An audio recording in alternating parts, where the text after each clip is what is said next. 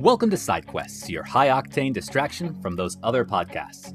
We're a pen and paper RPG audio show featuring chatter about rules and how to master them, epic world building, player investment, and interviews with the people who make the games you love. Listen in as we trade tabletop war stories, make judgment calls on odd situations, and do everything we can to give you more RPG resources than you can dream of, all from a simple side quest. Guys, for the Paladins of Podcast, I'm Rob. I am Craig, and I can't stop thinking about objects of negative mass. Hi, I'm Eli, and I like math. Fair enough. Now, Eli, you're new to our show. And you're going to be with us for a while. We've talked about that a little bit. And I'm hoping that you can give our audience a little bit of a history about you. It's something Craig got to do on his first episode. I'd like you to have the same opportunity. So, I've been playing RPGs for a while now, about 15 years. I started on D&D 3.5 and have worked my way into wilder and wackier territories. My main campaign right now is Hackmaster, and I'm also playing in a Traveler game, which that just started, didn't it? You said you just started Traveler recently? Yeah, we are 3 sessions in, including the session 0, which for Traveler is super important. And that's the really big, expansive, space-based game, isn't it? Yeah, the one that we're running is the Mongoose. I think it's the 2022 republishing. It had like a branch in development, and it's there's a number of five. editions. There's like 5 variant editions from like different systems too, aren't there? Yeah, they've done a nice job of each edition covers largely a different time frame. So while you have these 5 different editions, you also have a lot of different kind of lore and areas that you can play in. Nice. I really love it. Yeah, I've heard good also, things I about get to the play system. in it, so That's the best, That's man. good. When you can get somebody else to run the thing that you particularly love. Yeah, especially we're all like forever DMs, essentially, aren't we? More or less. sadly. That's how it is, man. I mean, so congrats on being able to play. Now, both of you guys had a session this last week, haven't you? As Yes. either a player or a DM. I ran since last we spoke. I got to run a session of Dungeon Crawl Classics where we have just begun the Emerald Enchanter. The party is just barely into that one. They made a good show of it, and I think that they are actually starting to come up against a significant resistance for the first time since they really started playing. So they're really getting their boots wet with actually their own blood in this case. But it's an interesting challenge. Nice. Seeing them, they've hit 3rd level, and they are really stepping up to the plate with that. So that's interesting. That's been exciting. What's making it difficult at this level, or what's finally challenging them? They had mostly been dealing with encounters that they could engage with on their own terms up to this point. But prior to this, I ran Doom of the Savage Kings, which is basically a Beowulf story. It's got a lot of other stuff going on in it, but many of the challenges in that one are scenes where the players can choose how they approach the danger or the level of engagement. There is a sort of semi-hostile Jarl leading a remote town. He's got a sorceress advisor, and the big deal is that every couple of nights this terrible monster shows up, but they have plenty of time to prepare. They can decide, well, who are we going to talk to? How are we going to curry favor with allies in the town? And they have a lot of wiggle room with that. Emerald Enchanter opens up, and it is a dungeon crawl. Right at the bat, to get in the front door, you have to deal with what was for them a fairly serious combat encounter, which nearly took out one of the party members in about a single round. And to her credit, this player loved it. She was so stoked. I was like, oh no, the players, they're going to get cut to pieces. This is a big deal. I had this whole image set up. It's these 2 Emerald Guardians. And I used Midjourney. I had this awesome picture, and I was like, oh no, it's going to be a real mood killer if this player... She's never really had a character die before. She was like, yeah, bring it on! So I was very excited for that. It just gets crazier further in. So Yardak, if you're listening, good luck. Yeah, good luck. I love that. Do you find that sometimes when you push your players in a situation or scenario that gets them close to death, where they survive by the skin of their teeth, they generally have a better time. What do you think, Eli? Oh yeah, I am a big proponent of pushing my players to the bridge. When I was in college and running a lot of games, that was a very death-filled time, and we'd have a wall of death of all the dead characters, and you'd write your name and what happened, the date, how you died, and then you'd throw it up on the board. I keep a Discord dedicated text channel for that now.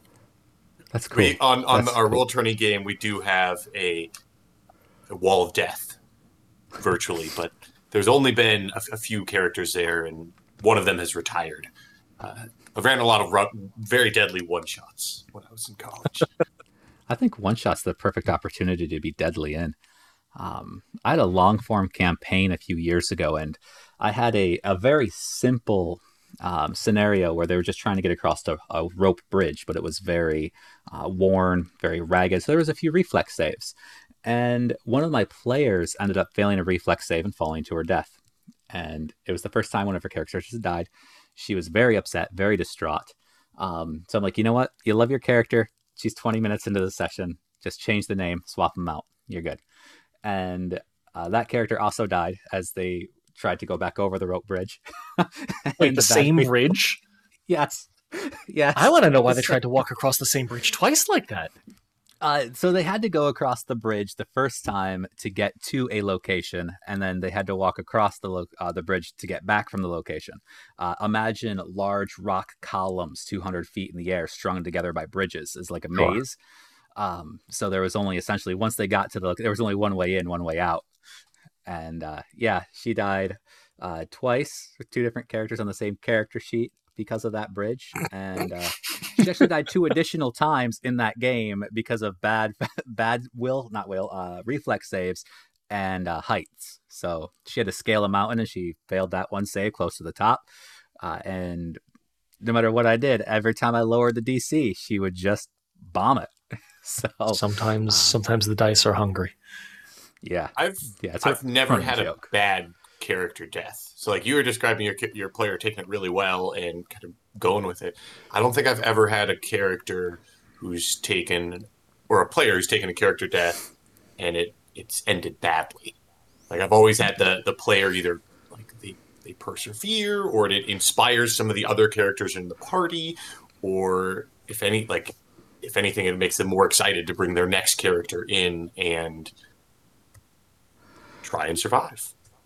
I found that I'm not a lethal DM. I threaten a lot, and I absolutely carry through if it's well earned. But I try to signpost it as often as possible. One of the things that I've found works best for this kind of stuff is a lesson that I've taken from Dark Souls, actually, the video game. People talk a lot about how incredibly hard it is and how you die all the time, but in its best moments, Dark Souls in particular, and the games that have followed since then from FromSoft, they'll signpost a lot of the really serious dangers, and often, if you're paying attention, almost always, you can tell why you died, what killed you. You're very rarely like, oh, it's not obvious how I could have avoided it. It could be like, holy crap, this monster's overwhelming and I don't know how to deal with them yet, but it's never like, oh, I don't know how I could have even possibly avoided that. I rarely ask my players to make search checks for traps these days, because for this very reason, it's usually obvious what it'll do to you if you get caught in it. But I find that the much more enjoyable part of encountering something like that is what they do about it. How do they get across it? How do they jam it? How do they break it? How do they, that kind of thing. As a result, some of my players have become incredibly cautious about anything that I start describing in great detail, which is its own problem. But I'd rather have that one than people being kind of pissy about dying with no recourse. That's fair.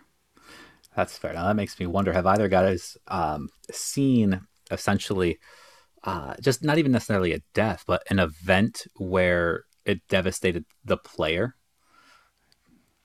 Oh. Because I've got one that instantly came to mind that did not result in death, and the player was absolutely shook. He didn't know what to do. Yeah, what happened? Tell us. I was running a game, and I had set up clues, clue after clue after clue after clue, for these guys to follow. And the character in question was a cleric, and he was very devout in his worship. That was all backstory. That is how he acted. That's how he performed. Not a big How long deal. had this player been playing this character, by the way? I'll say about six sessions. So we're gonna push close to 40 hours. Okay, all right, fair enough. Yeah, about 40 hours. So I gave them initial clues. They met up with a band of traveling merchants, gypsies of sorts, that just happened to be accompanied by a succubus. And his As one player does. willingly took the kiss from a succubus for a boon, willingly consorted with vampires to deliver bad messages, and he didn't think anything was wrong with this. He was just not having a problem. Like, buddy, slow your roll. I mean, these are bad guys, and you're like, let's do this. Finally, it came down to he had to end up to get into a secret tomb. They had to make verbally say out loud a prayer to a different deity, and which he did with no problem. And at that moment, after 40 hours of just caution to the wind for his character, willingly making choices that defied his god, I severed his connection. How'd that play out? What happened? I broke him. He didn't know what to do. He was stunned for the rest of the game, didn't know how to proceed forward with his character, didn't know what his character would do, didn't have any conceptualization of the plausibility or possibility of even having them just lose their connection. So after that session ended, we ended up trying to figure out a way to kind of, I don't want to say fix his character, but find a way to atone and get back on the right side of things. And he just wasn't sure if it was going to work. And then I presented the idea. We were playing Pathfinder First Edition. I presented the idea of, in his loss of deityism, but loss of a god, that a god of madness would kind of step in and fill that role. And he would essentially go mad, and that would be his new thing.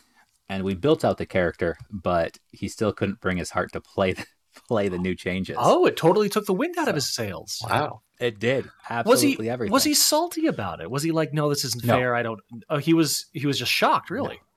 No. Yeah. It was the first time. I mean, he's been playing for, I want to say, close to 20 years, and he's never once lost his connection to his god for anything his characters have ever done. So, I mean, like, when it's in the rules that this character, and when you say my character is like the devout follower, you kind of expect them to act accordingly. And he chose not to. It's always interesting when you give a player sort of that first moment for something. The first character death is always something where like, oh, what, that could actually happen.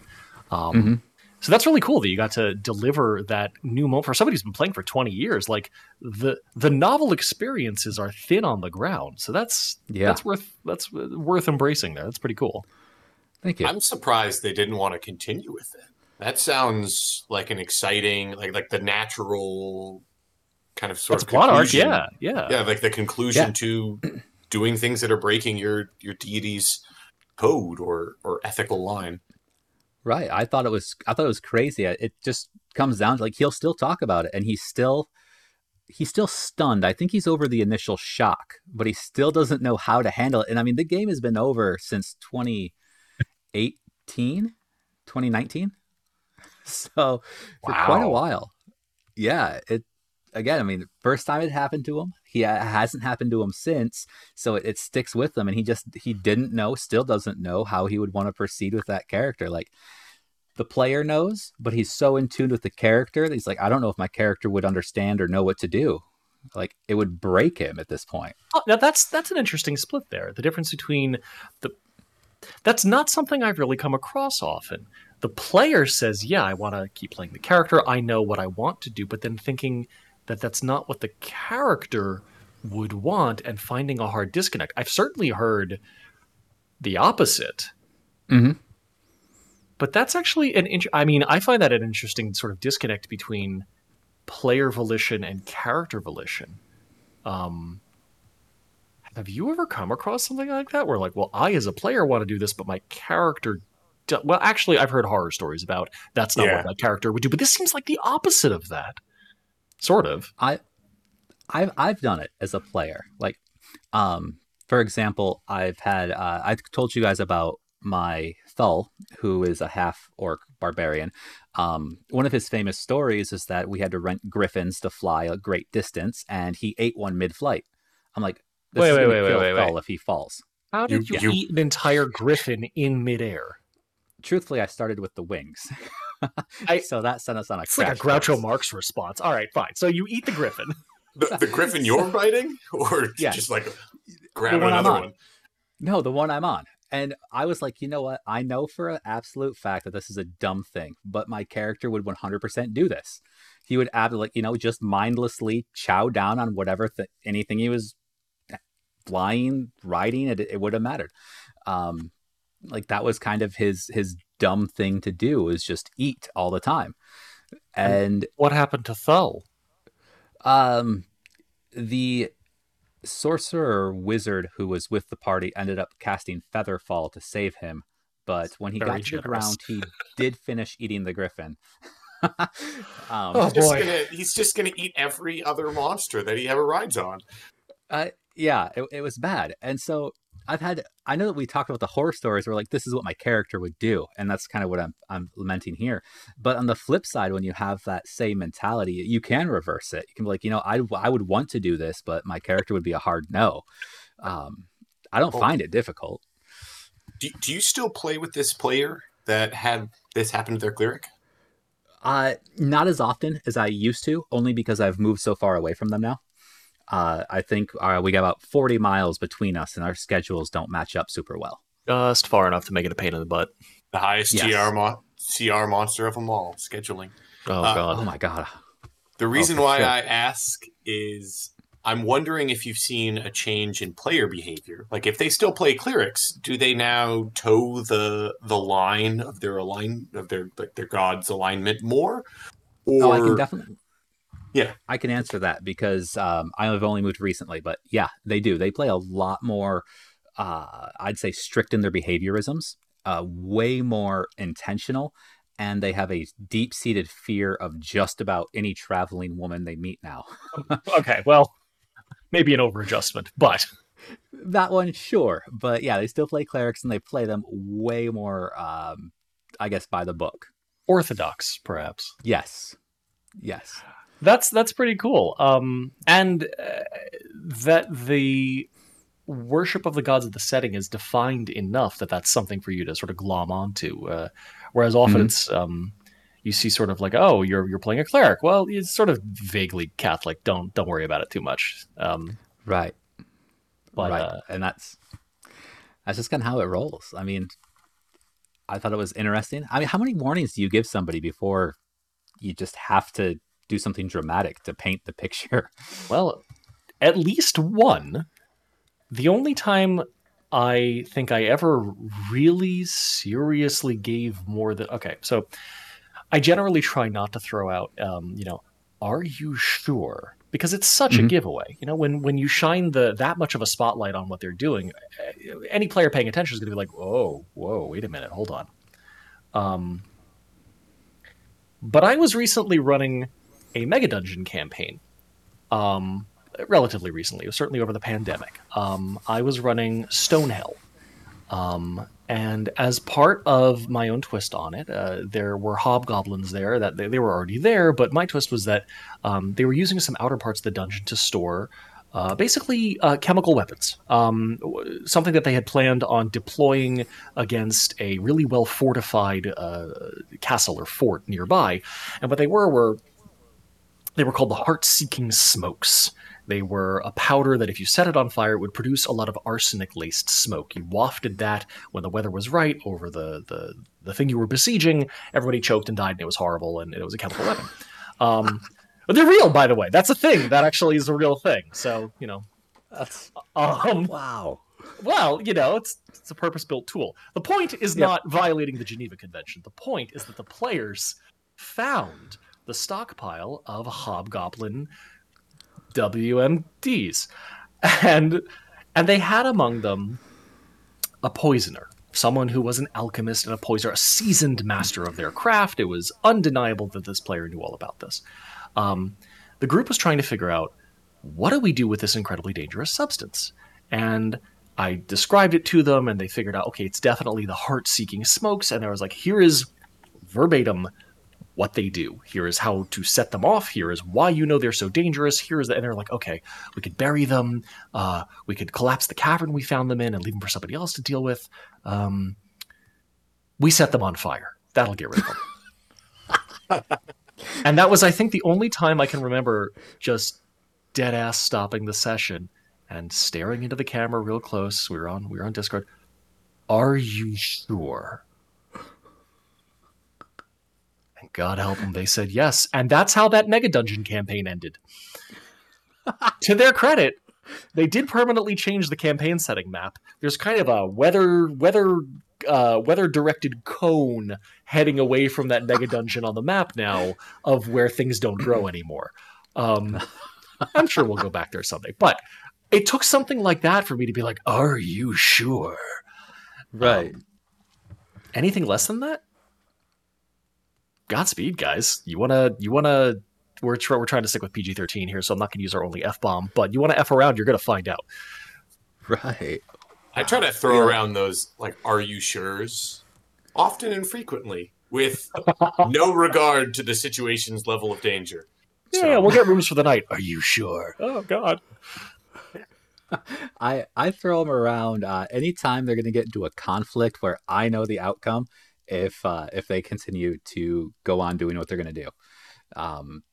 And I don't necessarily, I don't fudge rolls. I don't, I roll out in the open. I make sure they see everything. Roll in the open, never fudge rolls. Absolutely. Right. Amen. And I don't hold back. So I will use whatever opponent's entire repertoire that they have available to them. So when they get into a confrontation because they want to be jackasses and they want to pressure some NPC, like, for example, I had one player, one of my best friends, his name is Nick. Nick was pretty much, I'm going to hold my sword to your throat and demand this information, whether you know it or not, or kill you kind of person. To everybody he met. Oh, well. Perfect. We've all had one of those. It worked once. Why stop now? Right. So he got the, are you sure? A lot. And he got his ass handed to him a lot. But he had a good time, thank God. But yet, I mean, yeah, I throw around are you sure's anytime I don't want them to screw around. I've definitely got a couple of players who, when I hit them with that, or if I start leaning in that direction, I'm like, okay, yeah, all right, let's see what happens with that. They're like, yeah, do it, I dare you. What do you got? I definitely have one of those players who, if you throw anything like that, that just means they feel like they're going in the right direction. They're like, head on. It's really nice to have a mix, because if you got a whole group like that, no one's in control. It's just pure chaos. All the way to the end. But it's actually, I find that it's nice to have players who are very much interested in pulling the lever, pissing on the statue, like all of this stuff, to help balance out people who are like, well, let's sit back and think about it, because there's a place for both. But it's definitely, you get into trouble if you have too much of one end of the spectrum or the other.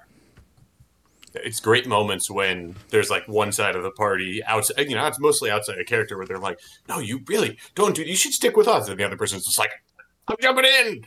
And you just get the physical reactions of like, no, oh God, this is how we all die. This is how we all die.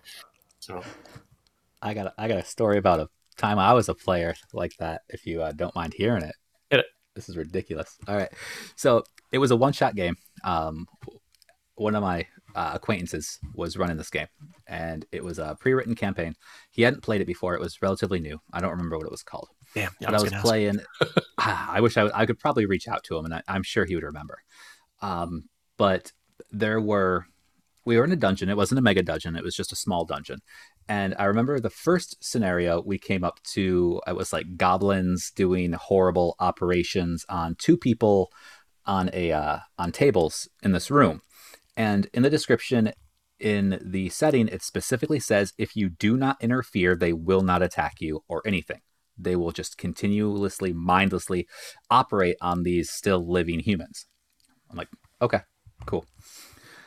Well, the party decided to kill the goblins. Not a big deal. We had a healer, dedicated healer, like full everything was healer.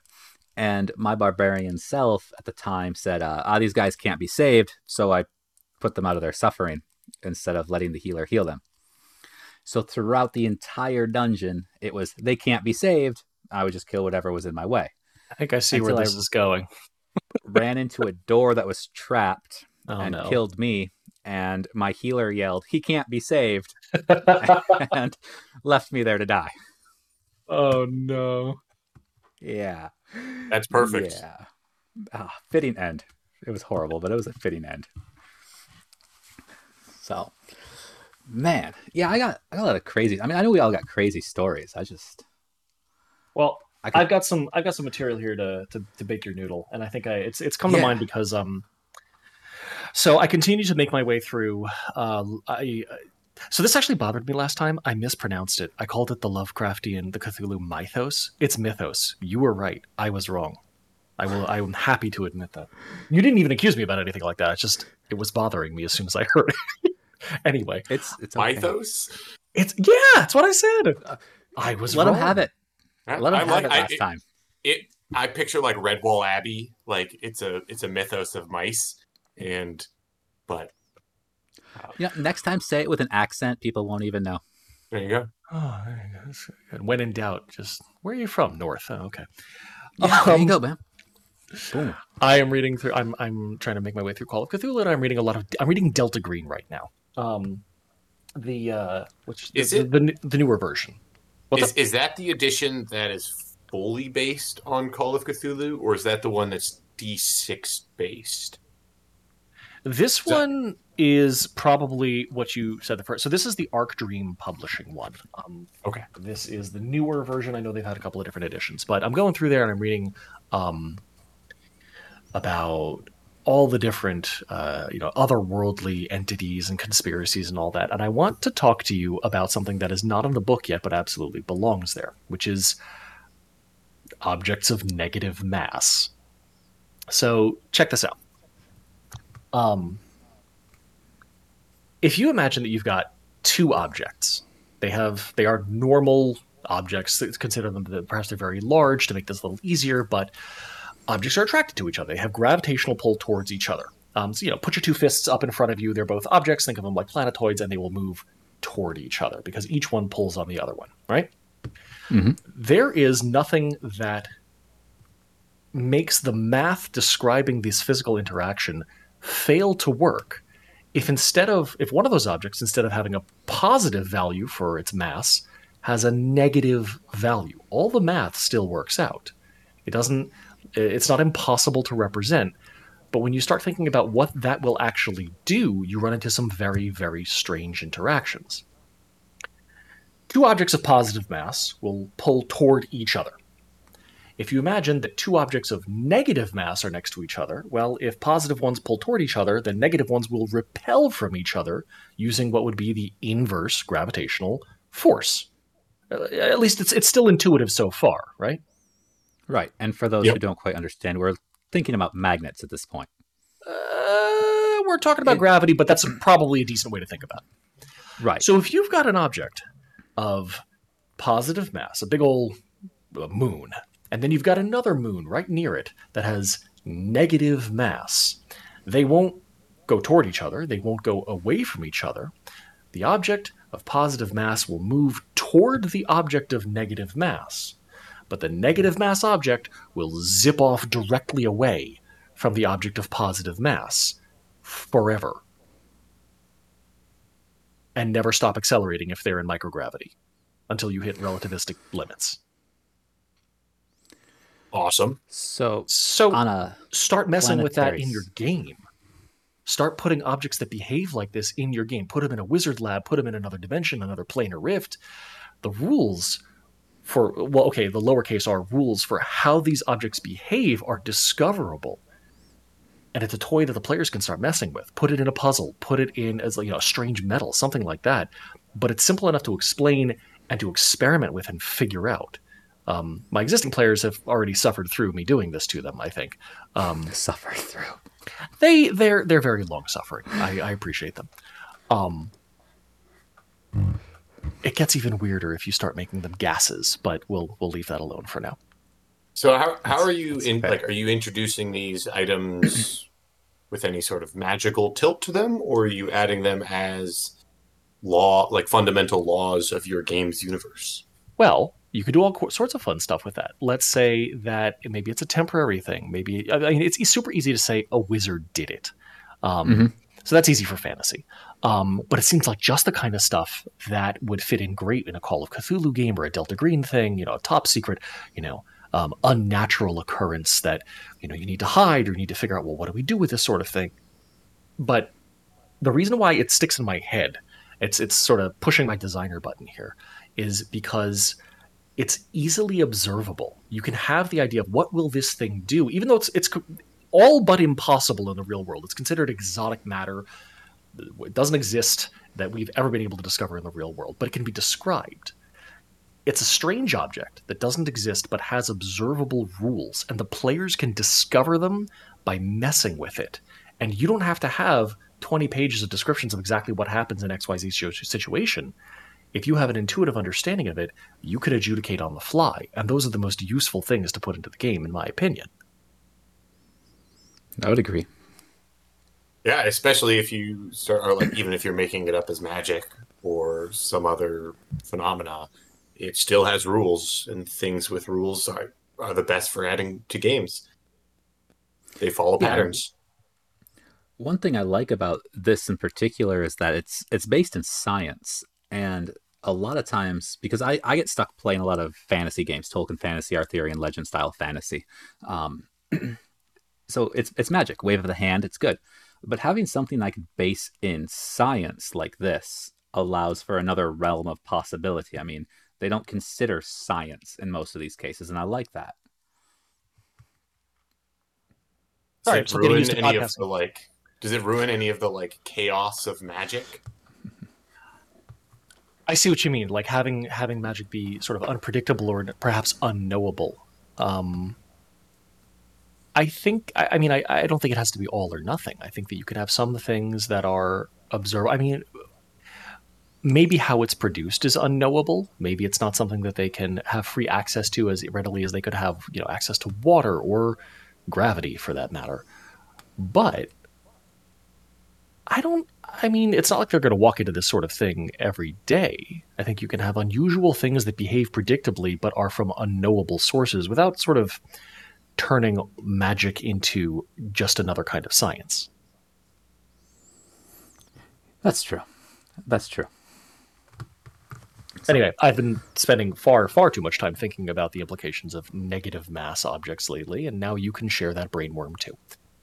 How much of a physics, background do you need to understand negative mass and everything that falls along? I have a degree in English literature. You're safe.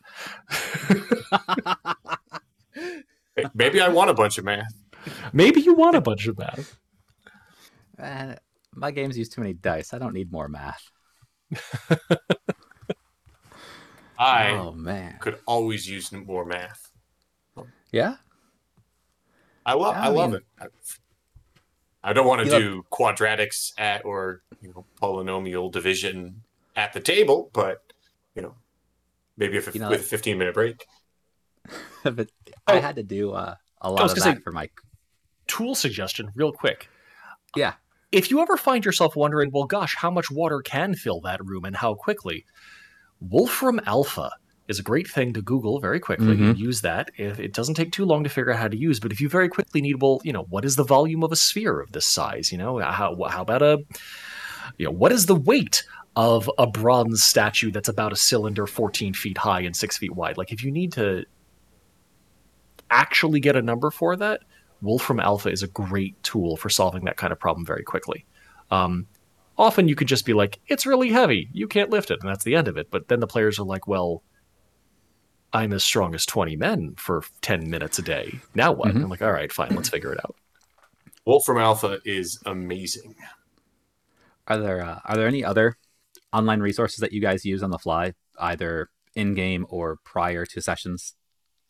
My default search on my web browser is Wikipedia at this point, and I don't think I'll ever change that off. It overrules Google for me at this point. How about you, Eli? I feel like I used a lot of, I think it was Donjon. Yep. Donjon. Oh, the generator thing. DONJON. Yeah. DONGAN. That one has a great number of just random generators. So. Mm-hmm. Yep, I used a lot of Seventh Sanctum. JON. Yeah, Donjon. I used a lot of Seventh Sanctum for names for a while because they had a very solid one for names. Yes. Yeah, I love their epic fantasy name generator. They'd all be named like Cloud Strife. a time-honored name of a legendary warrior, of course. Yeah. So that's one of those things. I know everybody's always looking for resources, whether they're trying to tap individual people or find them online. I like the Wikipedia and Wolfram Alpha. I use Wikipedia sometimes, but in general, I take a lot of notes beforehand, like handwritten notes, and I just try to consult my notes. I make a lot of my own, like, because I know how to code, so I make a lot of, like, I'll translate, like, the NPC tables from a Game Master's Guide into just some code, and then so if I need a random NPC that also fits the flavor of the game, then I can, hit the button and it'll generate 10 for me. Or treasure, sometimes random encounters, the weather, things like this. Weather's a nice one. I find that I need these generators. A lot of the sort of like physics or math or science based lookups, I find that I need them a lot more often when I'm running science fiction. I feel a lot freer to just make shit up when I'm running fantasy. The players seem to be more comfortable with that as well. Which is interesting in terms of setting expectations. Like I've run Stars Without Number. It's a setting that has psionics in it, so they know like, oh yeah, psychic stuff exists. Things unknown to us are out there, but they're still like, well, wait a minute, how much fuel is it going to take to get from the moon to the third planet? And so on and so forth. So part of it does seem to be setting player expectations for what you're making up versus what some arbitrary but specific answer is. That's a big reason why I love crunchier fantasy games, and I like running a lot more narrative focused sci-fi games, because then you don't have to worry about the nitty gritty of, my item exerts exactly 300 newtons of force. You're just like, all right, I succeeded with maybe a consequence, or I succeeded well, and then you can kind of describe that in the way that everyone in the group is understanding the universe to work. While in fantasy, all these details. You know exactly how much an orc weighs, and so when you're like, oh, you have 300 newtons, and this orc has this much equipment, and the gravity on this planet is this, and then you can apply it all, and then. I learned a hard lesson from that. Actually, the exact thing that you're describing. My level of interest in specific detail like that. We care enough to try to run the game, to set up the plot and the setting and the NPCs and all that kind of stuff. But often that level of intense interest extends to things like the more specific scientific side of stuff. Like, oh, you're setting this in a science fiction setting and you're on an asteroid that has a mining colony on it. How do they recycle their air and water? What is the gravity? How do they generate it? But the players didn't show up to do a scientific study of what's going on. Their interest is showing up and playing their characters, not necessarily, embracing an elaborate physical understanding of the world. So if you start doing that, it can be overwhelming for the players, and they may disengage as a result, because they're like, well, if I can't show up to match what the GM is doing, that's a sign that I'm not speaking the same language. I've made that mistake. So I definitely hear what you're saying, where some of the more technically minded stuff can have a suspiciously high, not suspiciously, but a subtly high barrier to entry. Cyberpunk stuff, actually, you run into this a lot. God help you if you have somebody at the table where you're trying to do a hacking system and they're like, well, actually, I work in IT, and let me tell you why most of this is bullshit. I'm like, okay, let's figure this out. I do think it's a basis a lot in familiarity. Like, you don't often run a fantasy game where there's no gravity, or the gravity's heavier, or the gravity's lighter, or you don't often run into those changes where you go from all these different setting changes. So That's true. Rob, you were going to say something? Cut you off again. It's all right. I was agreeing. Really, I mean, the settings that I've generally played in, we don't fluctuate too much. The question that constantly seems to pop up is how many gold coins can I fit in a portable hole? And you'd think that I'd remember this by now, but I've had to figure it out more than 10 times. You know it? Yeah.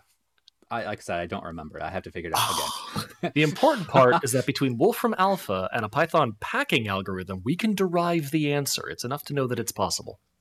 Yeah, absolutely. So yeah, I don't like overloading my players with too much science shit. Craig, I think you're right. The fact is they show up, they want to play a specific game, not necessarily get in depth with all those the nitty gritty things that are going on.